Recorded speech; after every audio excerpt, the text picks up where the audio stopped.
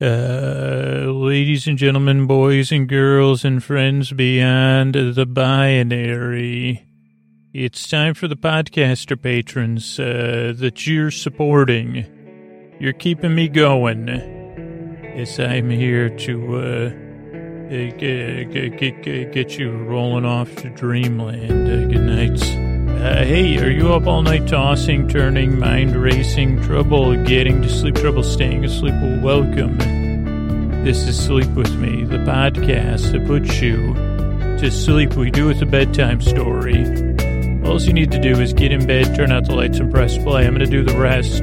What I'm going to attempt to do is create a safe place where you could set aside whatever's keeping you awake, whether it's the thoughts, the feelings, physical sensations, whatever's keeping you awake. I'd like to take your mind off of that, distract you from that. And the way I'm going to do it is I'm going to send my voice across the deep, dark night. I'm going to use lulling, soothing, creaky, dulcet tones, pointless meanders, rustified tangents. I'll be wearing meanderwear, which enables me, but believe it or not, they say, oh, this has compression. I hear that. They say, oh, this stuff's compression. When they say that, it just means it's really tight. And it may be from some spandex material. Also, they stopped using spandex for the most part. I think that's probably like a brand. But at one point, the spandex was you didn't make cats' pajamas out of spandex, but maybe a cat would like that. I doubt it. And it's been a while since we talked about cats' pajamas and meanderwear, so maybe that's what we'll talk about later. But if you're new, here's a few things. Welcome. I'm glad you're here. And I hope this podcast can help you fall asleep. Now, it doesn't work for everybody, so give it a few tries. See if it works for you. I hope it does, because I think you deserve a good night's sleep. Everyone does, and you deserve to be treated with dignity and respect and have this nice, relaxing place to check out. But here's a few things of note. Don't try to make too much sense of this podcast. It's a lot of nonsense and me goofing around and thoughts on top of thoughts, confused with thoughts. And you say, Scoots, spandex stock is at an all-time high. You know, when I go off and I expound on spandex, or it could be the opposite thing. Scooch, you didn't hear about the great spandex, the shortage. Oh, us here, wherever, really, I say, okay, I'm sorry about that. I tend to be, so don't try to make too much sense of the podcast. That's one thing. Kind of kick back, maybe consume it somewhat passively, kind of just like you're watching the clouds go by. So that's one thing. Structurally, what to expect. Show starts off with a few minutes of business. That's how we keep the podcast free and going. Are the people who actively participate and the sponsors are supporting the show. Then we have an intro. The intros are normally around 12 minutes of me trying to explain what the podcast is, which you'll see we're right in the middle of it, towards the beginning, maybe the first third so far. And it's kind of a show within a show. Some listeners get ready for bed during it or have their wind down routine. Some listeners fall asleep during the intros. Some listeners listen during the day, particularly the intro. They say, well, it calms me down. It helps me put things in perspective. A few people skip the intros, so whatever works. But it's a show within a show where I explain what the podcast is and give you something familiar, something new, and something. I was trying to think of a word, burrowed in a pillow to keep you from feeling blue. Not quite the rhyme I was looking for, but it's close. And so that's the intro. Then there'll be some business between the intro and the show. Then tonight we'll be talking about Doctor Who, but in the most tangential, indirect way you could ever imagine. They say, well, are those bifocals? Oh, interesting. K9. If a canine doesn't have canines, is it still a canine? So that might be something I would go on a tangent about. And you say, well, I don't remember that episode of Doctor Who, but I kind of do. Kind of like you if you had watched the episode of Doctor Who, 4 months later you had a dream about it. And they said, well, geez, Brad, what's going on? You look distracted. I think I had a dream about Doctor Who last night. Oh, hubba, which doctor? The witty one, hardy har har. But yeah, I don't really remember the dream. Anyway, so that's the Doctor Who coverage. Then we have some thank yous at the end. That's the structure of the show. A couple of other things you might want to remember. You don't really have to listen to this podcast. You can kind of listen. You can barely listen. You could turn me down. There's people who listen just for the sound. They say, well, I don't even... One, I'm not exactly sure what dialect of the English language you're speaking anyway. But, I don't know if I understand what you're saying. So I just listen for the noise. I said, great. So you don't need to listen, but you can. I'll be here till the end to keep you company if you can't sleep. Or if you're having, struggling, or you're waking up in the middle of the night, or you're stressed during the day. I'm here to the very end to be your boyfriend, to be your borbay. To be your companion in the deep, dark night. Yeah, but you don't need to listen to me, even though, that's, I guess, I don't think that's irony, but, so you don't need to listen. And there's also no pressure to fall asleep. And maybe that's where the irony comes in. I'm here to keep you company as you drift off, to take your mind and say, hey, let's look over here. What kind of shoes was the doctor wearing this week? Did we ever figure out if that was a raincoat or a duster? And here's something I never asked. Did people dust their dusters with a duster? You'd say, well, what about a dustbuster? Did Dustbusters ever have an ad with a dustbuster in a duster? Or, I think they missed the boat back then. Now, that's not a thing. It was like a portable vacuum. But I don't know if they ever personified the dustbuster. They said, well, we got to lock down. We got Xerox. We got Google. We got spandex, and we got Dustbuster. And I'd say, well, 1 out of 4 ain't bad. That's still, kind of Xerox is still a thing, maybe. And also they do the spandex and Dustbuster, Google wasn't around. And you say, you're lucky Google wasn't around when you were then. Because people would say, what is spandex? And they'd say, super tight, yeah, whatever it is Lycra and spandex the same thing, or are those different? That's another question I may have. Also, while I was talking, the cats got through to me. They said they don't want any spandex for their cat's pajamas. And I said, okay, well, back to the old cat pajama lab then, because I was thinking, and I said this to the cats, believe it or not, this was during the intro. And I said, are you sure about that? Because you're just having a reaction. Because they say, some people like to be swaddled. They got heavy blankets. Maybe some cats would like a tight pajama. And I realized this isn't an SAT question. I'm not saying all cats like tight pajamas. But I'm saying, therefore, some cats don't, like spandex pajamas. You're saying all cats don't like pajamas, which I've based an entire business on the fact that one day they will love pajamas. Some cats, most cats could love pajamas.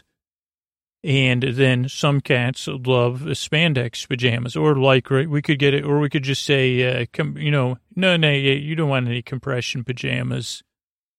What about some cats like meander? What about kitten? What about we put some catnip in there?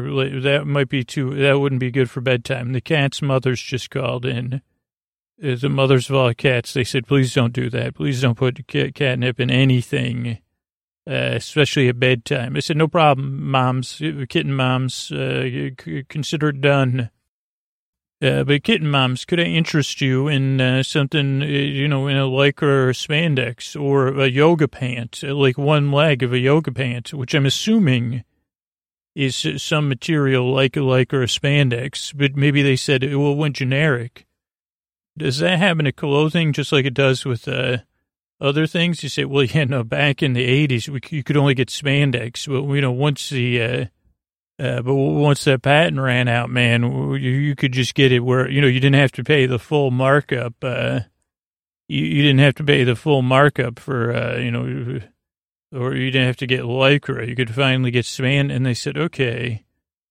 But now they don't have it. I guess I'm just wondering, and my thoughts are petering out. Partly because I realize the answer may be totally, they say, Scooter, man. Yeah. They said, well, maybe it fell out of taste. People said, well, spandex, that's the kind of thing you use, what do you use? You use it for biking. You use it for, maybe, I don't know what other things. When you want something super tight, but then they say, oh, okay, well, we got I don't know. So I don't know what happened to spandex. I know kittens and cats and cat mothers, they don't seem interested, but I could say, well, hey, kitten mothers, hey, cats, we've partnered, with the yoga pant, the big yoga pant company with the symbol. I forget, they're called like something, Omicron Delta or whatever it is. And, something like, something like Omicron Delta. And, oh boy, they have their own patented, a blend of fabrics, lycra and spandex. Also, no catnip in there. But whatever keeps cats calm, if there's some material, and then also cotton, of course. Maybe some horsehair in there. I don't think horsehair would be good for bedtime either. You're right, cat moms. Good thing we're doing this research thing right in the middle of a podcast intro. But yeah, we partnered with that company. So actually what I did was I bought all the extra, the short, what do they call those seconds or whatever. I got the fourths. They said, well, one leg is, these ones, we made the legs 2 different sizes. They said, it's great. I'm going to cut them up anyway and make them into, cat swaddlers. You see, your cat needs to be swaddled. To swaddle a cat, only if they want, only the few cats, a small percentage of cats in the world that want to be swaddled. Which, okay, so that didn't work out. I guess no cats want to be swaddled, but I'd like to swaddle you with my words, or not, give you as much space as you want.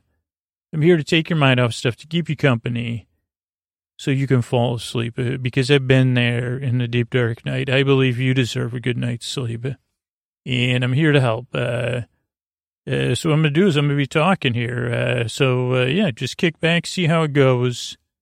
But I work very hard. Give it a few tries. Like many reviewers say, it took a few tries. But I'm here to help. I work very hard and I earn a nice drive, and I want to help you fall asleep. Thanks so much. And let's hear a couple of ways we keep this show going. All right, everybody, we're talking Series 2, Season 2, whatever you call it, Episode 4, School Reunion, which is a witty little title because it's a reunion that happens at school. So I just got it, but I just noticing as I'm watching the version as I record it that the first scene is like the headmaster walking through the school. And at first, the walls are like off-white, but then as he gets closer to his office, they're bright lime green, like neon lime green.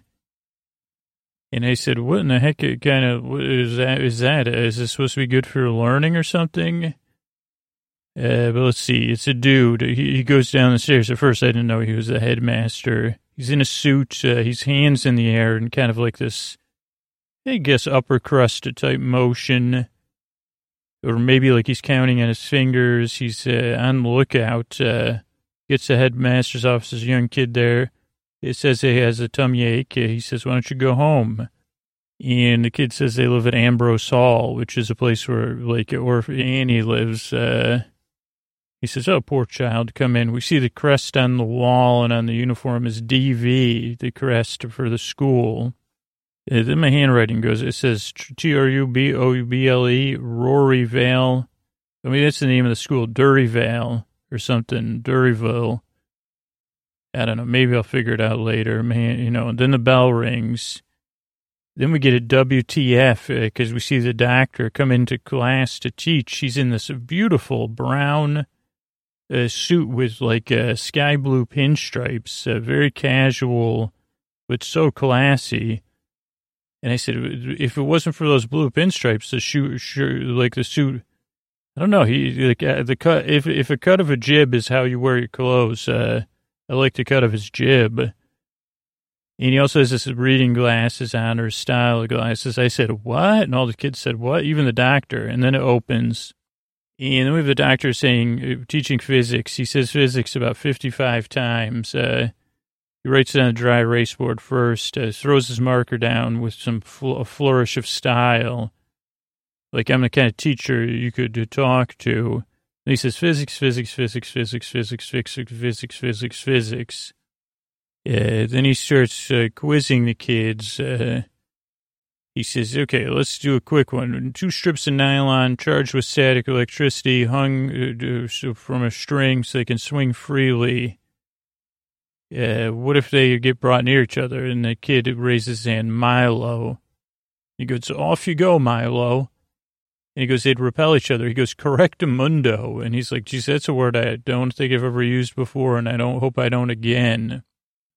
Then he says, question 2, if I coil a piece of micro wire, place it in water, and turn on the electricity and measure to see how the water's temperature is affected, I didn't understand that, but he says, how do I measure the electrical power going to the coil? Only Milo raises his hands. And he says, anybody? And he goes, Milo. And then Milo says, measure the current in the PDs and the ammeter and the voltometer. And then the doctor's curiosity struck. He goes, okay, Milo. He goes, true or false? The greater dampening of the system, the quicker the energy loses its surroundings. False. What's non-coding DNA? That doesn't code for protein. And then he says, what's 65,983 times 5? And Milo answers instantly, 329,915. And then he says, how do you travel faster than light? And Milo goes, by opening a quantum tunnel with an FTL factor of 36.7 recurring. And the doctor's like, oh boy. Then we see a sign on the wall. We go to the cafeteria. It says, eat more chips. And everybody's getting lunch. The staff gets their own lunch, which is a nice perk. Looks like it's either fried fish or chicken, chips, gravy, mashed potatoes. Really a gigantic lunch. I said, doctor, buddy, the good thing you're, eternal. Doctor's eating his chips with a fork. Rose is not happy. She's working the lunch line. And we're serving lunch. Doctor's all grins, ponders his chip. While he was eating it off a fork, he was pondering it. Rose comes over to clean the table and kind of catches up with the doctor. He goes, I wish I had school dinners like this, or Rose says that. And doctor goes, geez, like there's gravy in here. Something's up with the kids. They're too smart, or one kid is. And he goes, the chips are different. And Rose goes, they're gorgeous. And he goes, it's well behaved here. Then he says, I thought there'd be happy hoodies with ASBOs and ringtones or something.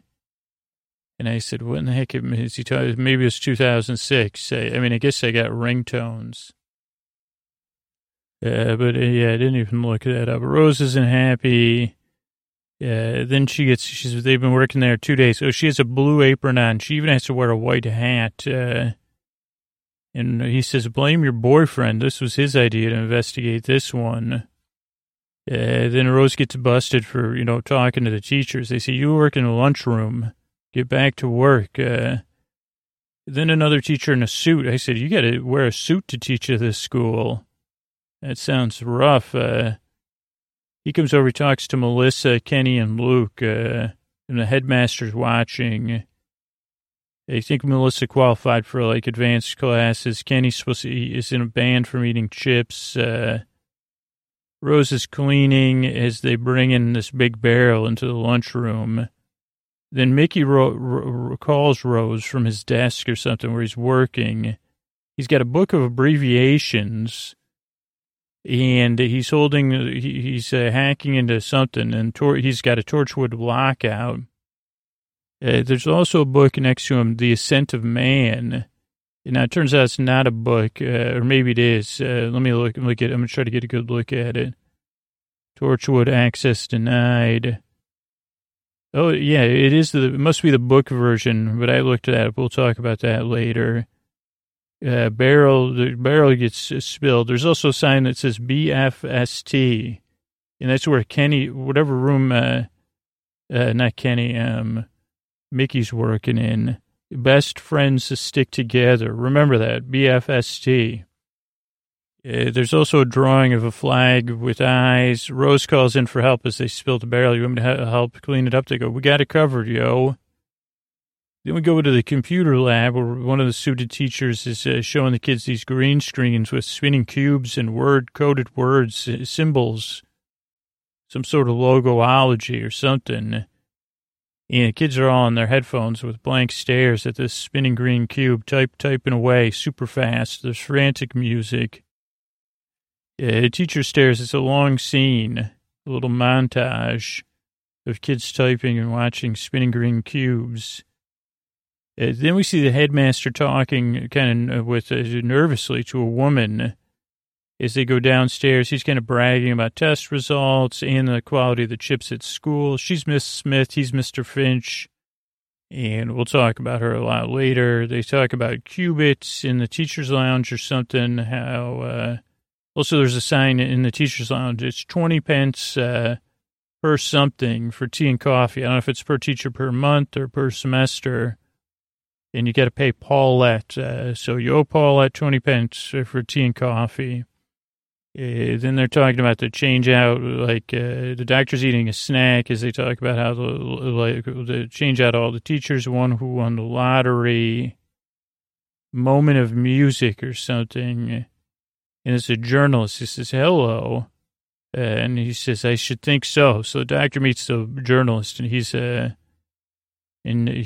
smitten or something. And she goes, who are you? He goes, John Smith. And she goes, oh, I had a friend, he was a very uncanny man or something, uncommon man. He used to travel to call himself John Smith.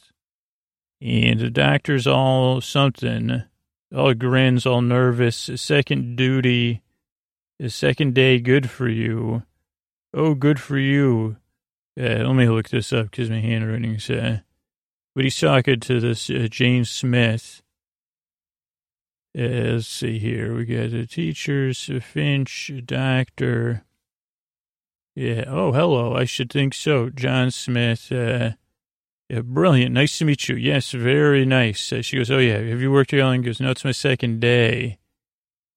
And she goes, this is school. Something's up with it, I think. That's what and she goes, I'm going to have a look around. And the doctor's, good for you. Oh, good for you. Oh, good for you, Sarah Jane Smith. And this was new to me because I didn't, I don't have a lot of history with the doctors. The doctor breathes and smiles. Then a kid with something posture investigates bad posture, I would assume. He sees the teacher has kind of transformed. Oh, yeah, it's Kenny. It turns out Kenny plays a role in this. Kenny's got bad posture, though. So he sees a teacher who, the teachers have this strange thing where they pretend they're birds, like nocturnal birds. Then it's the evening. We see it's a reporter sneaking into school at night. And at the same time, Dr. Mickey and Rose are sneaking into the school. And the doctor has trouble being witty. Is that what it says? Let's see. Math department. Let's see. Rose says, it's weird being at school at night. I used to think the teachers slept here. And doctor goes, okay, team. Oh, yeah, he's having trouble. Oh, not team, crew. And he goes, Rose, go to the kitchen, get some oil. Mickey, look up the new staff. They're all math teachers. Go look at the math department. And they call them maths, people in the U.S., just so you know. And Rose goes, you can be okay? And Mickey goes, please, to Mickey. He says, investigation, I'm an expert. Then he goes the wrong way.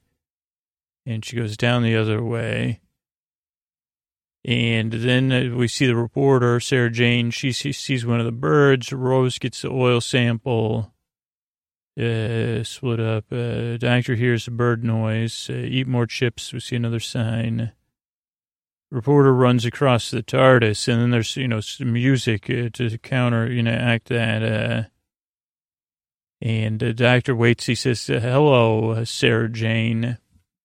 And she goes, Doctor, it's you. You've regenerated. He goes, yeah, half a dozen times. She goes, you look great. He goes, so do you. She goes, well, I'm older now. What are you doing here? He goes, well, we've been around. We're looking into stuff. And she goes, I thought you were, at the big farm, big TARDIS in the sky. She goes, I waited, thought you'd come back. And he goes, everybody else went to the big TARDIS, all the other Time Lords. I'm the last of the Time Lords.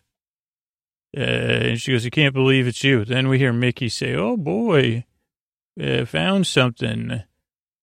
And they all run, and then Rose is running. They're looking for Mickey. Rose meets Sarah. And Sarah already gets a little passive aggressive. She goes, oh, Doctor, you tell you're getting older. Your assistants are getting younger. And Rose goes, I'm nobody's assistant, yo. And then Mickey's like, I found the biology tests for next week. Should we sell them to any kids? And they say, no.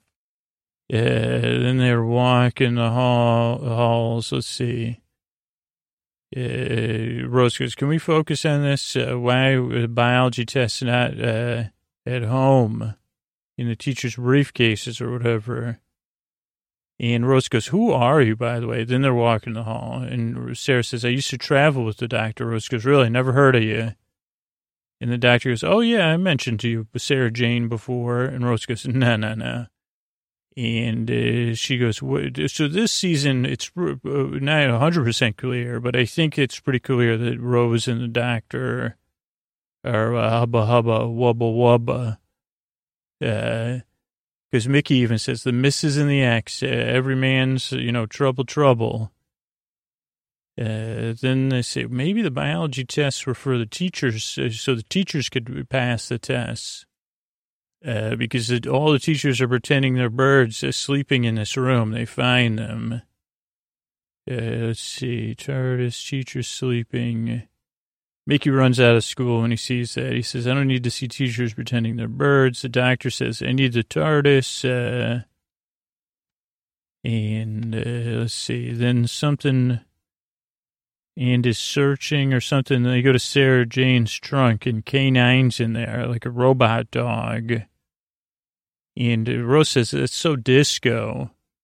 K9 Mark III, to be precise.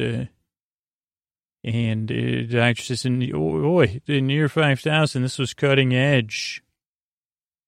And Sarah goes, it needs to be repaired. I brought it with me. I don't know why she has it in her trunk, actually, because she's like, it's not working.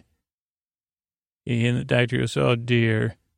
Meanwhile, one of the teachers is a bird and is watching them like a bird. It says, I'm like a bird. I'm not going to fly away. I'm going to fly around here. I need the TARDIS. The doctor talks like it's a real dog about a K9. Then they're at a cafe or bistro or something working on K9, fixing K9. They're talking about breaking up and going back. And the doctor still has some things he's keeping. Because it's like Mickey's giving Rose a hard time.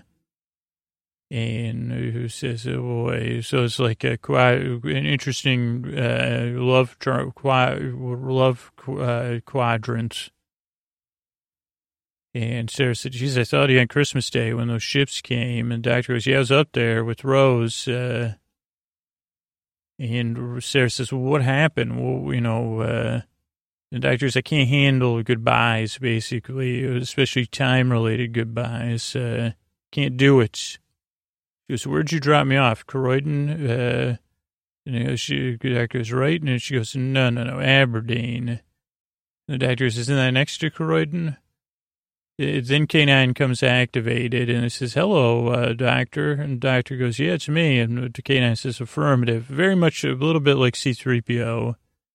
Then the K9 can even scan oil, which is acrylitane oil or something.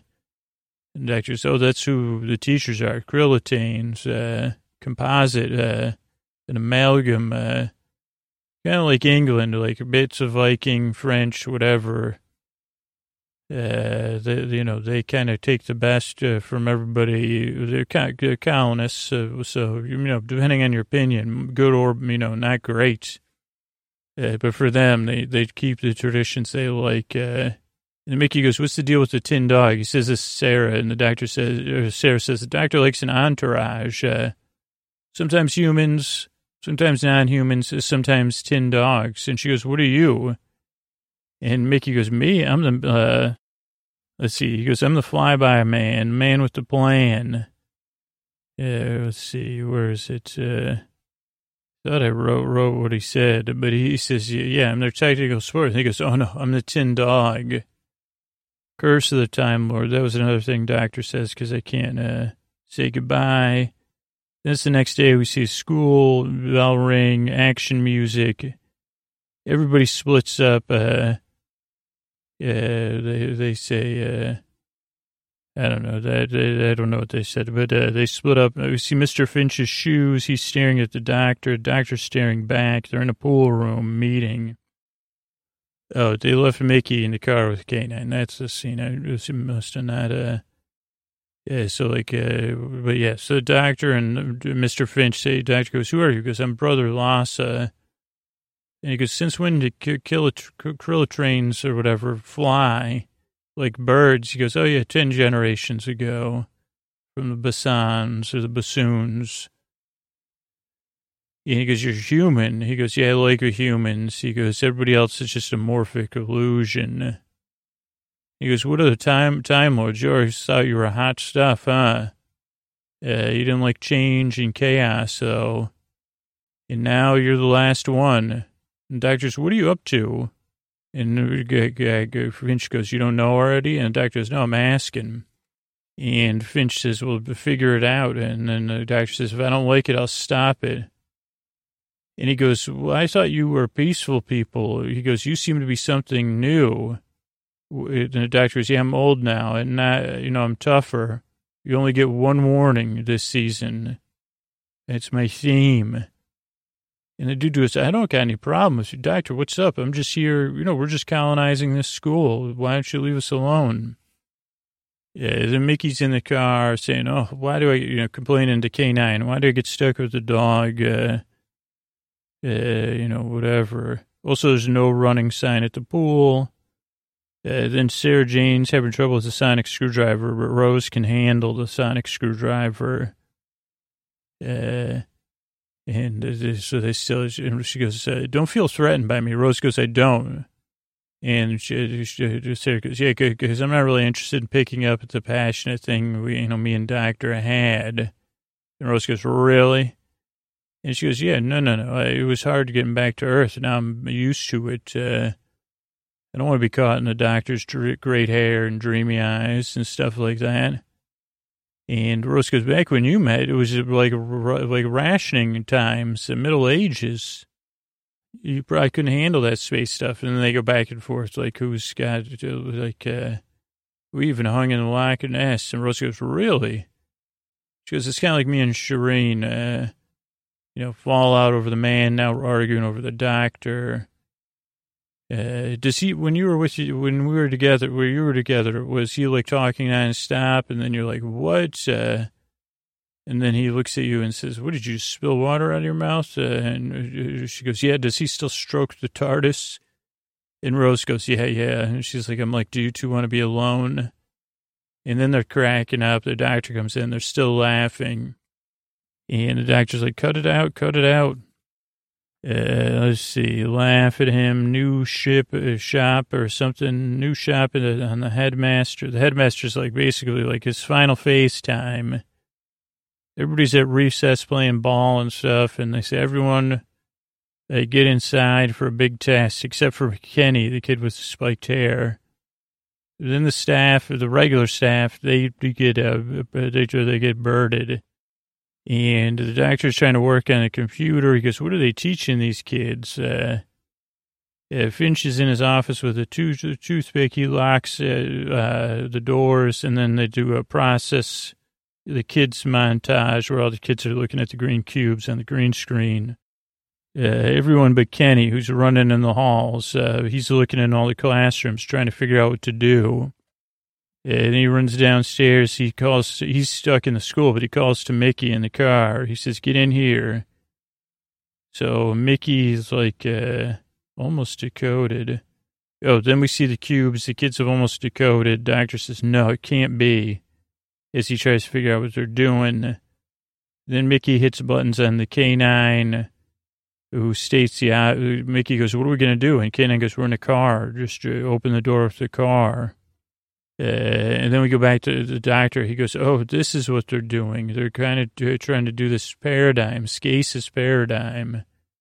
Universal theory, and then you control the universe, time, space, and matter, like gods and goddesses. And yeah, the oil, the chips, the computers, the kids, it's all doing it." And then Rose goes, "Well, what, do you think I'm super smart from the oil?" Doctor goes, 59 times 35. And Rose goes, 2,065. Whoa. And they go, "Why kids?" And they go, "Well, kids have a better imagination to break the code." And, they're using all the kids, kind of like kids breaking captchas or whatever. Magic chips, just brains, let the lesson begin. And then Finch says, "This is it, Doctor. We're going to solve the paradigm. So do you want to join us or not?" Well,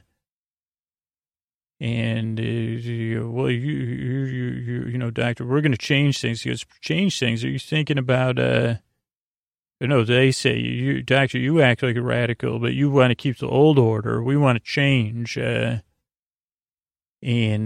Doctor goes, "You change?" And they go, "Yeah, no, we have power, but you could give us wisdom, work with us." He goes, "You could go back and save the rest of the Time Lords, reborn."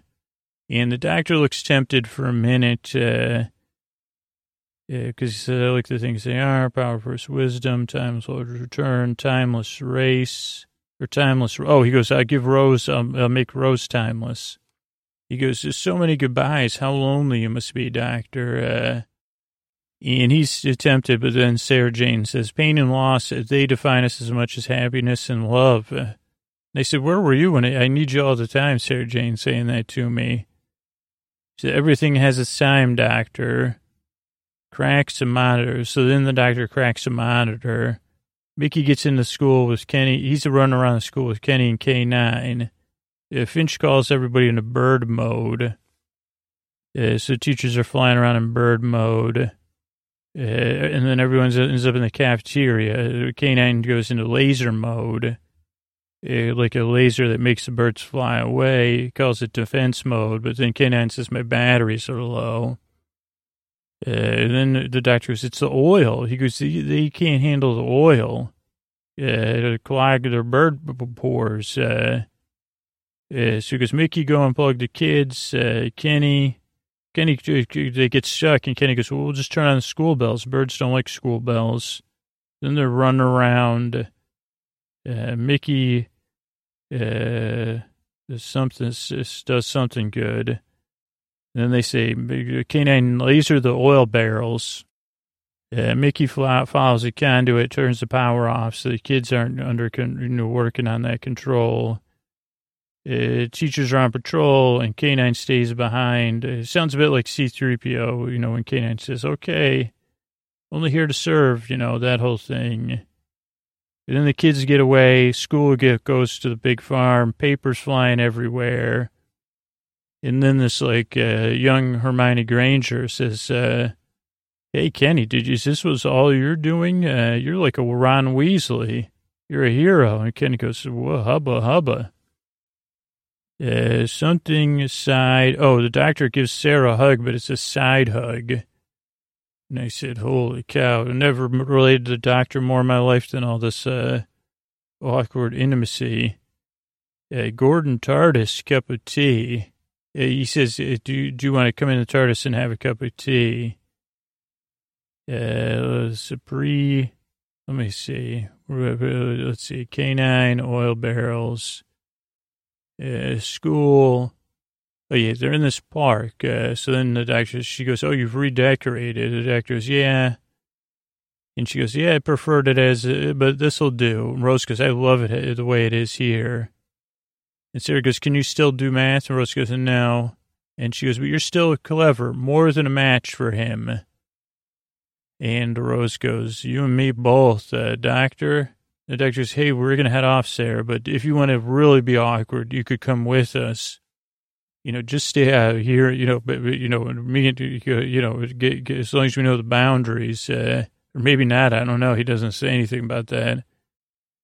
And she goes, no, I'm on my own adventure now. I got my own life. And Mickey goes, can I come? And he goes, no, with you, doctor. He goes, I'm not the tin dog. I want to see what's out there.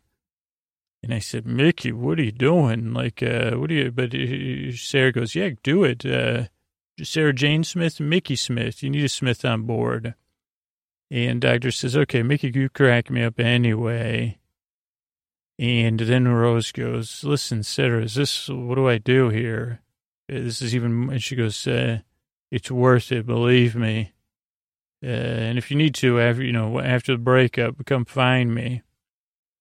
Let's see, nope, want to see what's out there. Mickey's in, Rose not pleased. Holy rectangle, I put. Then, Rose had a shirt that said pirates are cool, I think. And Sarah, then there was just a doctor and Sarah alone. She goes, listen, I wanted to thank you for the time we did have together. And the doctor goes, well, you can tell it to your grandkids. She goes, yeah. She goes, you're a tough act to follow. She goes, after that, and he goes, no goodbyes. She says, goodbye, doctor. He goes, no. And she goes, say goodbye, please. And he says, goodbye, my Sarah Jane. And then they have a real legit hug. And he gets back on the TARDIS, and as the TARDIS vanishes, K9, a rebuilt K9 is there. And Sarah goes, K9. And the K9 says, mistress. And she goes, what happened? And K9 says, master rebuilt me with new systems, hyperlink faculties or something. And she goes, so you're a brand new model. And K9 says, affirmative. And she goes, yeah, he does that. Let's go get to work. And K9 says, affirmative. And then the episode comes to a close. So let's see what came up on this episode. The first thing was Sarah Jane Smith, which I didn't realize she had such a history with Doctor Who. She's played by Elizabeth Sladen. And let's see, I lost my page here, but it's coming up. She has a long history with Doctor Who and two of its spin-offs. She's a dogged investigative journalist who first encounters the Doctor trying to break a story on a research facility, then becomes his traveling companion for 4 seasons. Then they part ways. She goes back to Earth. Then she becomes a committed defender of Earth, occasionally reuniting with the Doctor, all while still writing articles as a freelance journalist. She's one of the Doctor's longest-serving companions, co-starring in 18 sorties with the third and fourth incarnations of the Doctor from 73 to 76. Her and K9 appeared in the 1981 pilot K9 and Company. I wonder if that's out there to watch. She was in the 20th anniversary Fifth Doctor story, The Five Doctors, in 1983. The 30th anniversary story, Dimensions in Time, in 1993, 2 radio serials with the Third Doctor, and in a spin-off audio drama, Sarah Jane Smith, and she's also in several episodes with the 10th Doctor, and as a central character of her own series, The Sarah Jane Adventures, which went from 2007 to 2011, and included appearances by the 10th and 11th Doctors. Let's see, originally it was offered to April Walker. Let's see, Yeah, it kind of covers it. She first appeared in The Time Warrior, where she managed to, she was going undercover. I think her last episode, let's read about following the 2005 Doctor Who revival. She was in School Reunion. Then they both investigate Headmaster Finch. Exposition reveals their past. Rose and her have back and forth. The success of the episode led to the development of the Sarah Jane Adventures, produced by BBC Wales for CBBC. In the Sarah Jane Adventures, she investigates things covertly from her manor house in Bannerman Road, driving an emerald green Nissan, which was her sentient supercomputer, Mr. Smith, and a sonic lipstick device. Let's see, so that's interesting. I don't know, K9 left Sarah to close off a black hole at some point due to the concurrent development of the K9 television series. So there's a little bit about Sarah Jane. I mean, there's a lot more. She's also been in Doctor Who novels and short stories. She was consistently voted the most Doctor Who companion until the advent of the new series in 2005, which now there's Rose Tyler and Donna Noble competing. But she felt it was because the doctors she worked with were so popular. In 2012, Toby Whitehouse, who wrote Sarah Jane's Return at School Reunion, said she was his favorite companion from the classic series. She was a comic companion. I think she, more than any other before, redefined the role of the companion. There are elements of Sarah Jane Smith you can see in every companion downward to Amy. She changed the companion from being a helpless person to a feisty, opinionated, strong equal. And at the time, that was quite an extraordinary thing to do. They were supposed to be powerless. I'm now paraphrasing, in decoration. And what Liz Sladen did was quite extraordinary. We forget how revolutionary she was at the time. Now, another thing we saw next to Mickey was The Ascent of Man. And it looked like a book, and I guess it is a book by Bronowski. But it's actually a 13-part British documentary TV series by BBC and Time Life Film, first broadcast in 1973. And it was written and presented by British mathematician and historian of science Jacob Bronowski, intended as a series of personal view documentaries in the manner of Kenneth Clark's 69 series Civilization, highly acclaimed for its informed but eloquent, simple analysis, elegant monologues, and extensive location shoots. Title alludes to The Descent of Man, Darwin's second book in evolution. Over 13 episodes, Bronowski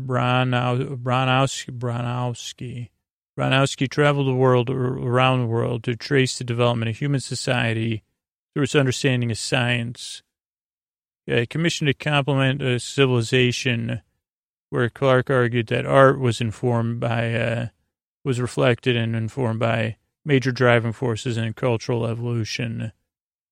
Bronowski wrote the 1951 book, The Common Sense of Science, which, quote, says, "It has been one of the most destructive modern prejudices that art and science are different and somehow incompatible interests." Both series were commissioned by David Attenborough, then controller of BBC Two, whose colleague Aubrey Singer had been astonished by Attenborough's prioritizing in arts given his science background. The book of the series, The Ascent of Man, A Personal View, is almost a word-for-word transcript of the television episodes, diverging only from the narration when the lack of images might make meaning unclear. It was shot on 16mm film. Let's see what else. Additional music from Pink Floyd and the Moody Blues. It was released on DVD in 2007, and the episodes are 52 minutes. Lower Than Angels, Harvest of the Seasons, The Grain in the Stone, The Hidden Structure, Music of the Spheres, Starry Messenger, Majestic Clockwork, Drive for Power, Ladder of Creation, World Within World, Knowledge or Certainty, A Generation Upon Generation, and The Long Childhood. So this is something maybe worth checking out. I'm not sure if it streams anywhere, but hopefully it does. But what about qubits?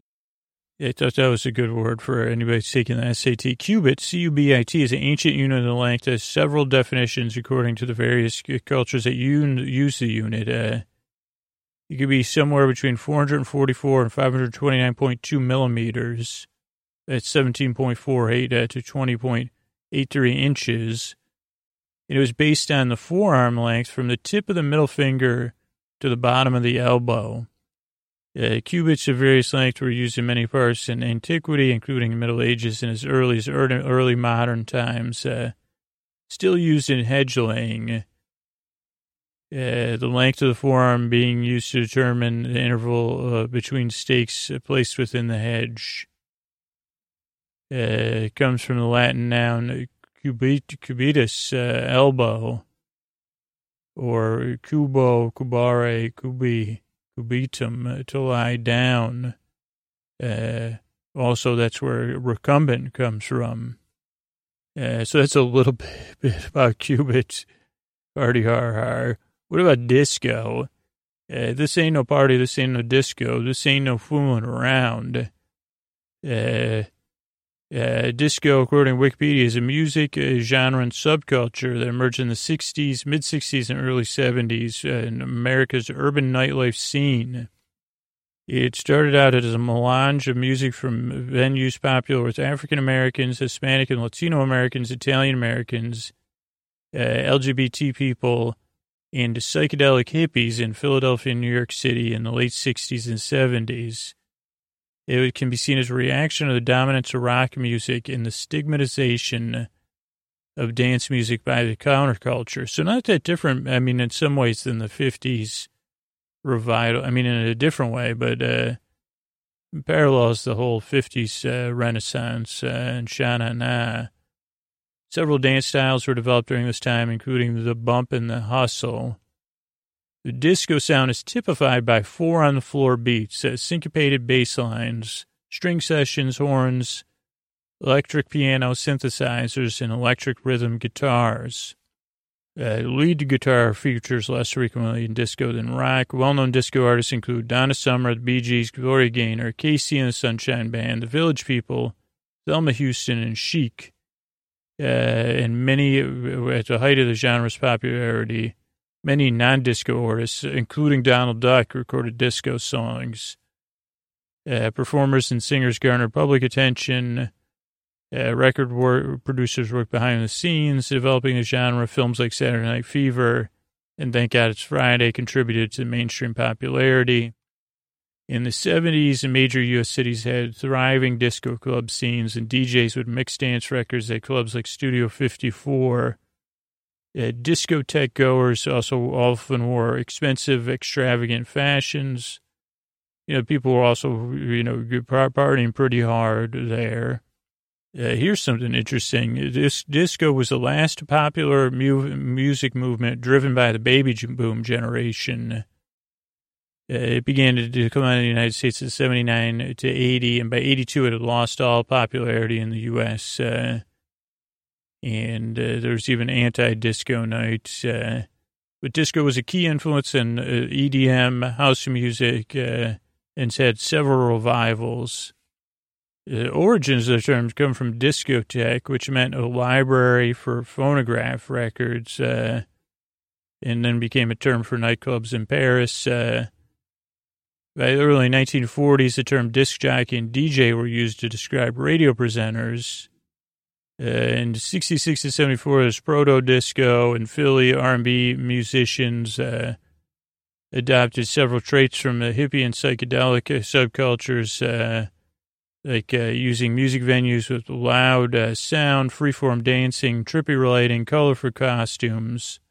Psychedelic soul groups like the Chambers Brothers and Sly and the Family Stone influenced proto-disco acts like Isaac Hayes, Willie Hutch, and Philadelphia Sound. In addition, the perceived positivity, lack of irony, and earnestness of the hippies informed proto-disco music. Let's see. A forerunner to disco-style clubs were private dance parties held by New York City DJ David Mancuso in the Loft, a members-only club at his home. When Mancuso threw his first house parties, it gave a chance for the gay community to escape getting bugged by the authority figures in New York, and where people could freely dance together and, just get down and boogie, I guess, and lay down and boogie and play that funky music. First article about disco was written in 1973 by Vince Aletti for Rolling Stone. 1974, WPIX-FM had the first disco radio show. Philadelphia soul and New York soul were evolutions of Motown sound and typified by lavish percussion, lush string orchestra arrangements, and expensive record production process. And that all became part of the prominent mid-70s disco songs. So this is a little bit about disco, and you can find out more on Wikipedia or wherever the beach strikes you. Let's talk a little bit about the Loch Ness. Just the place. It's a large, deep freshwater loch in the Scottish Highlands. Extends to 23 miles southwest of Inverness. Its surface is 52 feet above sea level, 16 meters. And it's best known for, saying, does any ancient dinosaurs live in here named Nessie? It's connected to the southern end by the River Oich in a section of the Caledonian Canal to the Loch Oich. At the northern end are the Bonna Narrows, which opens out into Loch Dock 4, which feeds the River Ness, in a further section of the canal to Inverness, ultimately leading to the North Sea via the Moray Firth. It is one of a series of interconnected murky bodies of water in Scotland, low water visibility due to a high peat content in the surrounding soil.